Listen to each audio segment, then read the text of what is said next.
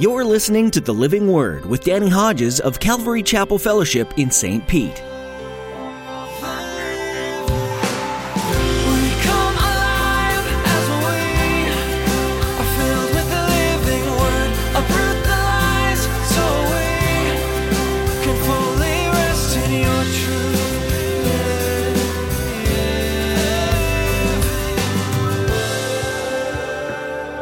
Three times a day, he got down on his knees and prayed, giving thanks to his God, just as he had done before. When he knows he's going to be thrown into a den of lions, he goes home and he bows and he gives thanks. Wow.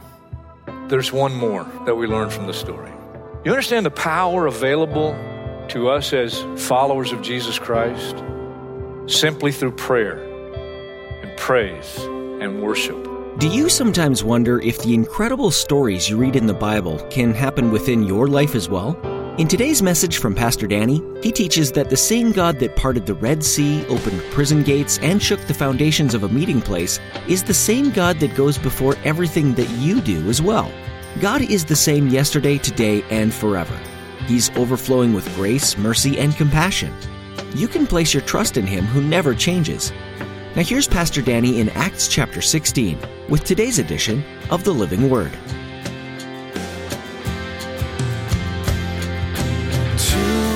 every nation for all generations, together in love, we'll move mountains by faith until all have tasted, seen, and heard the power of the living word.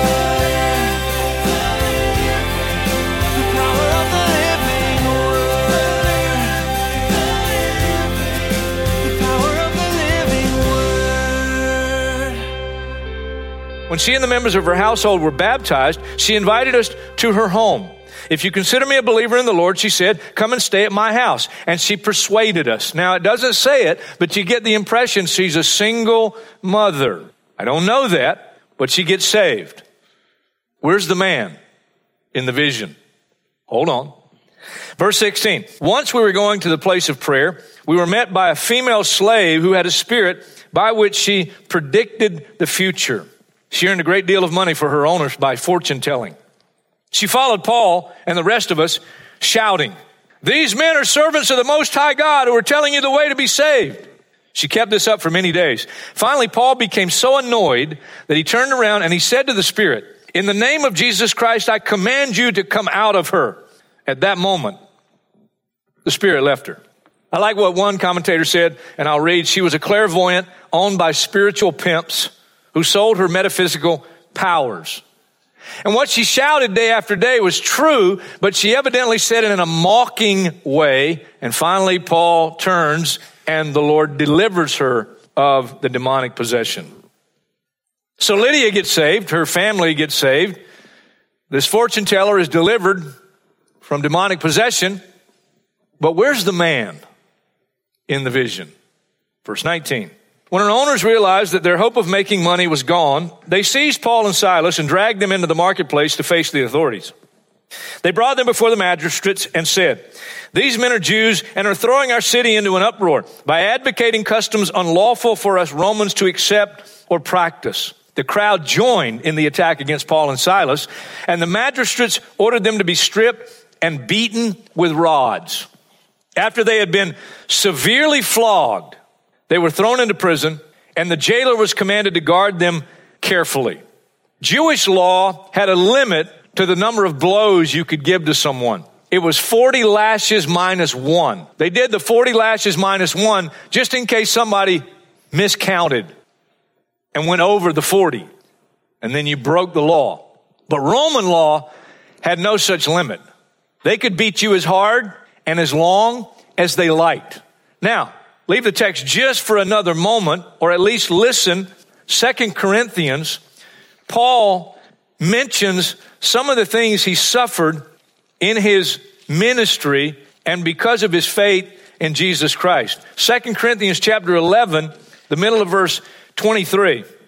I've been in prison more frequently, been flogged more severely, been exposed to death again and again. 5 times I received from the Jews the 40 lashes minus 1. 3 times I was beaten with rods. Once I was pelted with a stone. Then he says he was shipwrecked, spent a night and a day in the sea. This guy's got scars all over his body. You can be sure they were severely beaten. And then the jailer, to make sure they don't escape, because he's been given strict orders, puts them in the most secure part of the jail, the inner part, fastens their feet in the stocks, and no doubt they have chains on their hands, wrists too. They are beaten severely, and in that situation, look at verse 25. About midnight, Paul and Silas were praying and singing hymns to God, and the other prisoners were listening to them. They are singing and praying so loud that at midnight, nobody else in the jail is asleep. What were those prayers like? I'm going to give it a good biblical shot. 1 Thessalonians chapter 5, Paul the apostle writes, verse 16, rejoice always, pray continually, give thanks in all circumstances, for this is God's will for you in Christ Jesus. He will write in Romans chapter 8 and verse 18, I consider that our present sufferings are not worth comparing with the glory that will be revealed in us. Let me make a suggestion based on Paul's writing. The prayers went something like this. Oh, Lord Jesus, thank you for the privilege of suffering for your great name. That's what the apostles said when they were first beaten. They left the Sanhedrin, the Supreme Court, rejoicing that they had been counted worthy. It might have also gone something like this. Oh, Lord Jesus, thank you for your soon coming. And thank you that this suffering is only temporary. Come quickly, Lord Jesus. And they're singing, I have no doubt, was joyous. And the prisoners are listening. And it just gets better. As they're listening to Paul and Silas praying and singing hymns to God, verse 26, suddenly there was such a violent earthquake that the foundations of the prison were shaken. At once, all the prison doors flew open. Everybody's chains came loose. The jailer woke up, and when he saw the prison doors open, he drew his sword and was about to kill himself. He's about to kill himself. Why? Because if the prisoners escape, he will be executed for his failure in letting them escape. He drew his sword, was about to kill himself because he thought the prisoners had escaped. Verse 28, but Paul shouted, don't harm yourself. We're all here. We're all here. Paul, Silas, and all the other prisoners who now are freed of their chains, and the prison doors are open, and nobody escapes. And there can only be one conclusion. There can only be one reason. As they listen to Paul and Silas praying, and they listen to them singing and worshiping the Lord, they make a connection, no doubt about it, between the God that they're serving and worshiping and this God who's now has shaken the foundations of the prison. Miraculously, doors fly open, chains fall off, and they are in such awe, not of Paul and Silas, but of their God, that nobody escapes.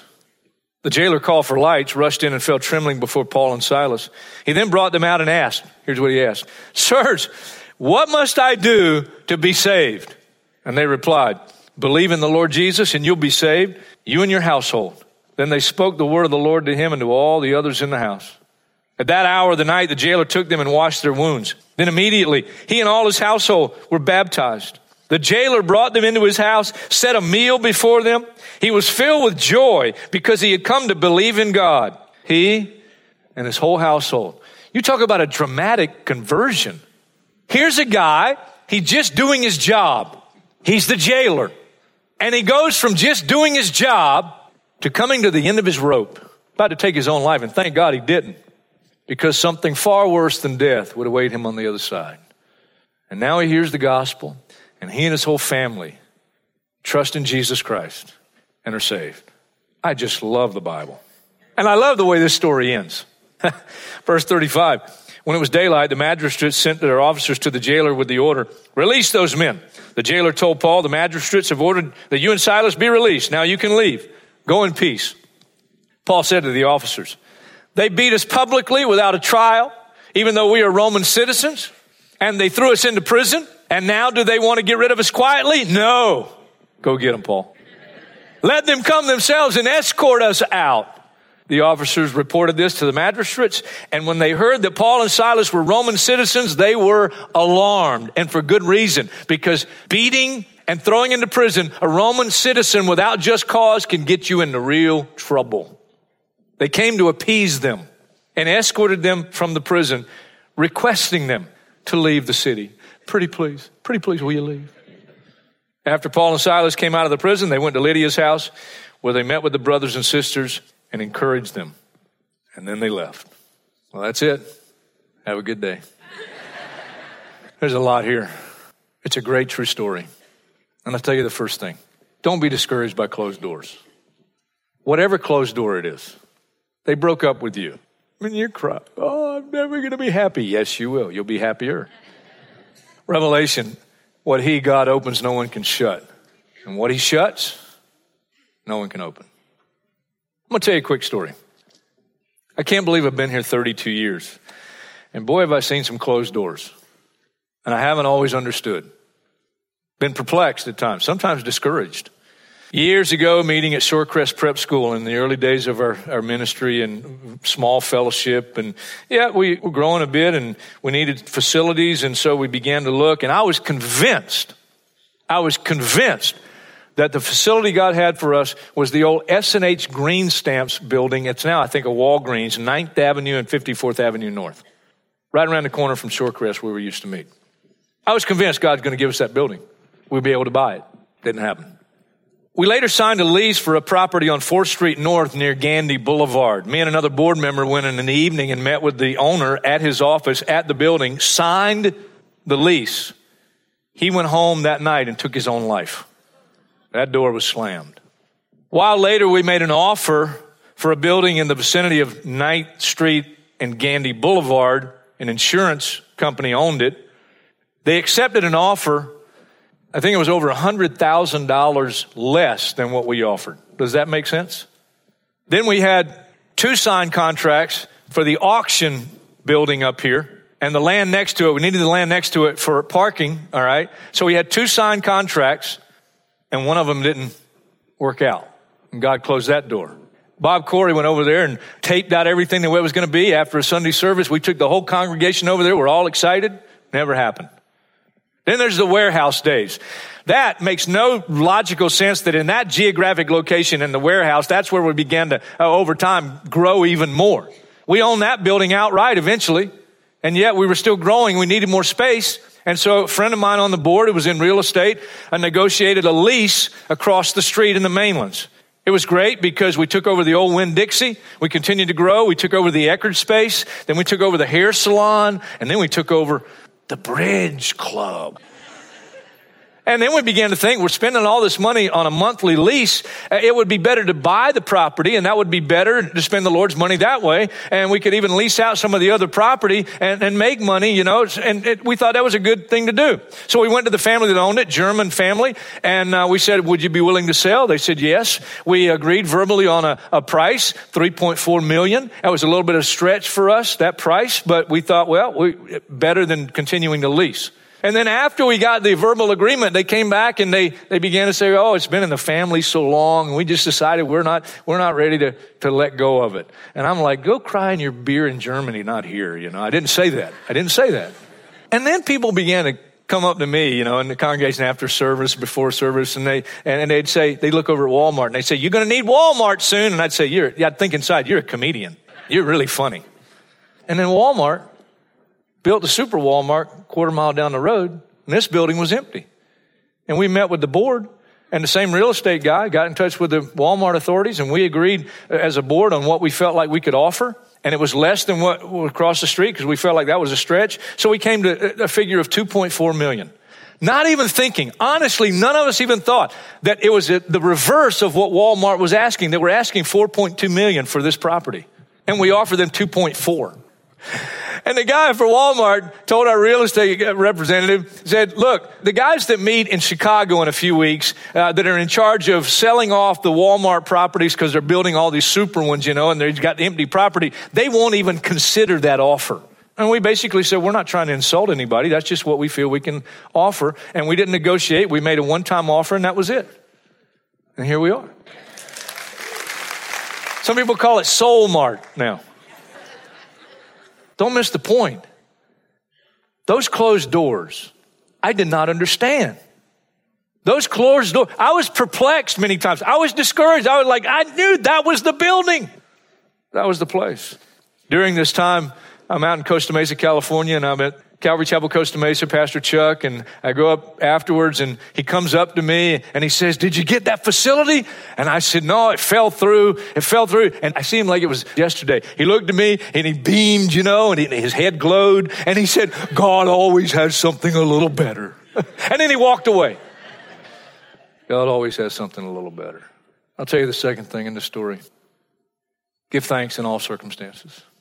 Give thanks in all circumstances, for this is God's will for you in Christ Jesus. One of my favorite Old Testament stories, and there are a lot of them, but Daniel and the lion's den. I won't read the whole story. Most of us probably know something about Daniel and the lion's den. Daniel has been given a position in the government of Babylon, a high up position. And those that work around him don't like him because of his position. They also don't like him because he's a Jew. And they plot to get rid of him. But it says in the story, they could find no corruption in him because he was trustworthy and neither corrupt nor negligent. Finally, they said, we'll never find any basis for charges against this man, Daniel, unless it has something to do with the law of his God. So they go to King Darius and they say, King, we think it'd be a good idea that you put into law anybody who prays to any God or any other human being for the next 30 days, except you, your majesty, be thrown into a den of lions. Darius must have flexed his chest. He said, sounds like a great idea. Go ahead. Let's make it. Make the law. Makes the law, and then these guys came back to him and said, hey, there's one guy in your kingdom that works for you. He pays no attention to your law. Daniel. The king likes Daniel. He's distressed because he knows he's got to follow the law. And so he throws Daniel into the den of lions.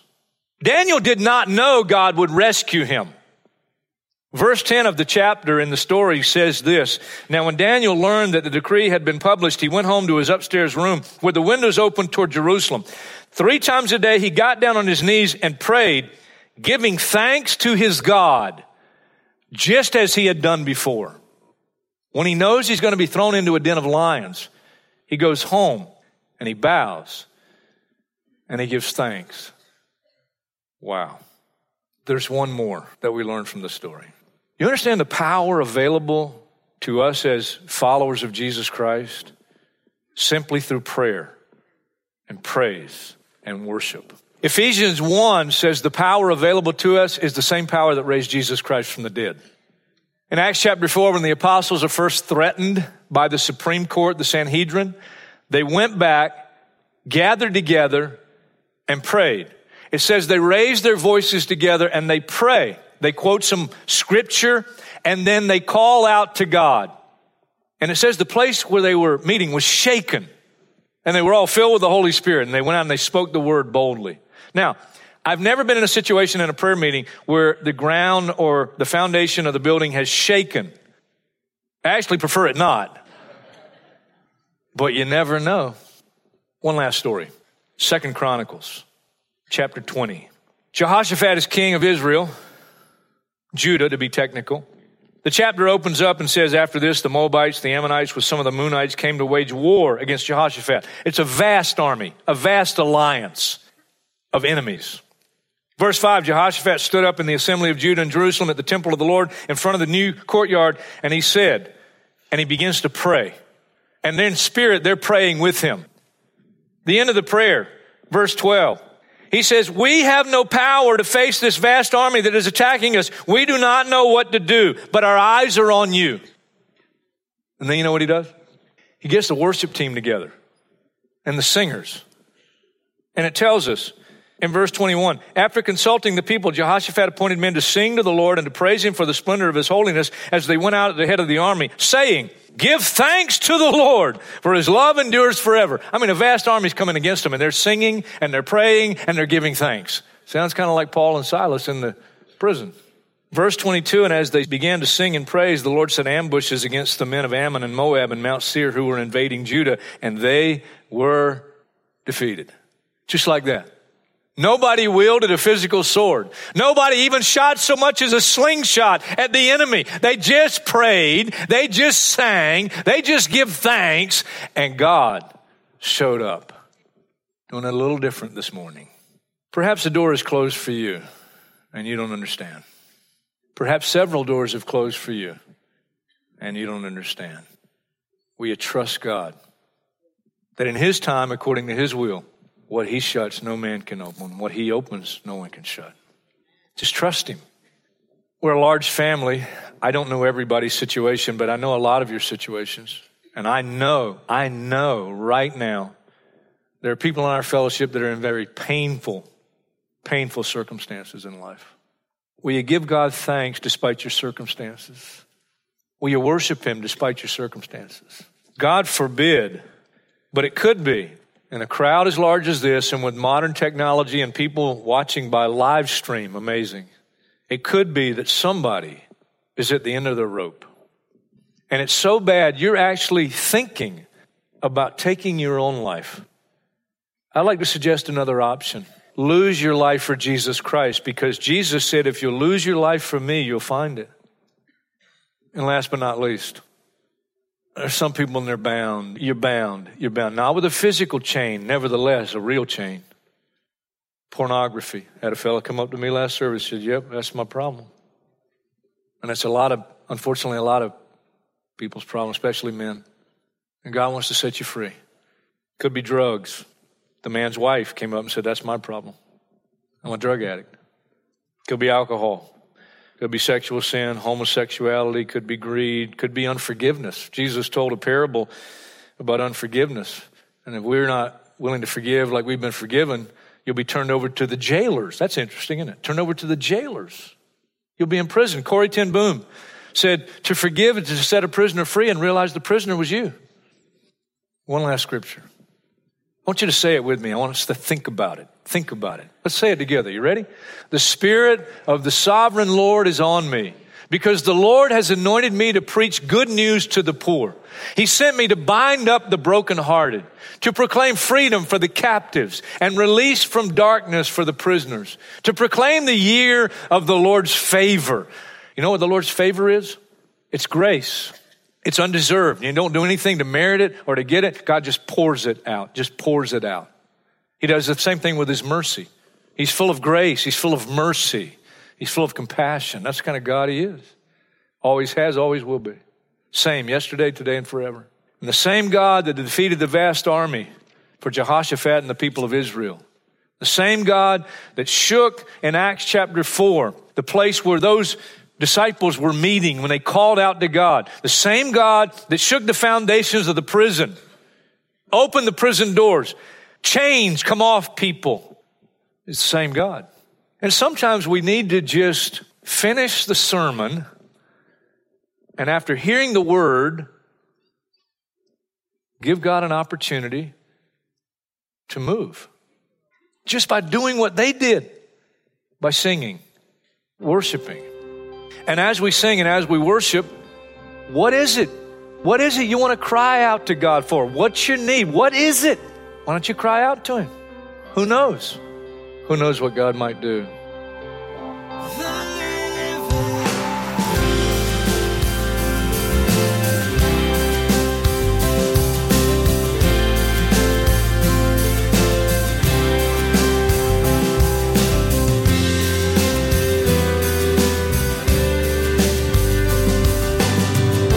The book of Acts details the birth of the church as we know it today. Before Jesus came, the only way to worship God was in a temple. with sacrifices at the ready, and only speaking to him through another person. Jesus changed that. Now everyone has direct access to the King of Kings. We can speak to him through our prayers and even hear directly back from him in our own spirit. This is thanks to the gift of the Holy Spirit, who is received as soon as we give our lives to Jesus. Today, you too can have the Holy Spirit flowing through you and giving you the guidance and hope you desire. We'd love to tell you more about this. Send us a quick email at info@ccfstpete.church, and we'll get back to you as soon as possible. You can connect with us on social media as well. Find The Living Word on Facebook, Instagram, and Twitter, and jump into the conversations there. Find links to all of these at our website, ccfstpete.church. Are you in the St. Petersburg area? We would love to meet you. Every message you hear on The Living Word comes from a teaching that Pastor Danny Hodges has shared at Calvary Chapel Fellowship, and you're invited to join us for our weekly services. Our church is filled with imperfect people, being made holy by our perfect Creator, and we know that you'll fit right in. Find directions at our website. Again, that's ccfstpete.church. With that, our time with you has officially come to an end. Pastor Danny will lead us deeper into the book of Acts when you join us next time, right here on The Living Word.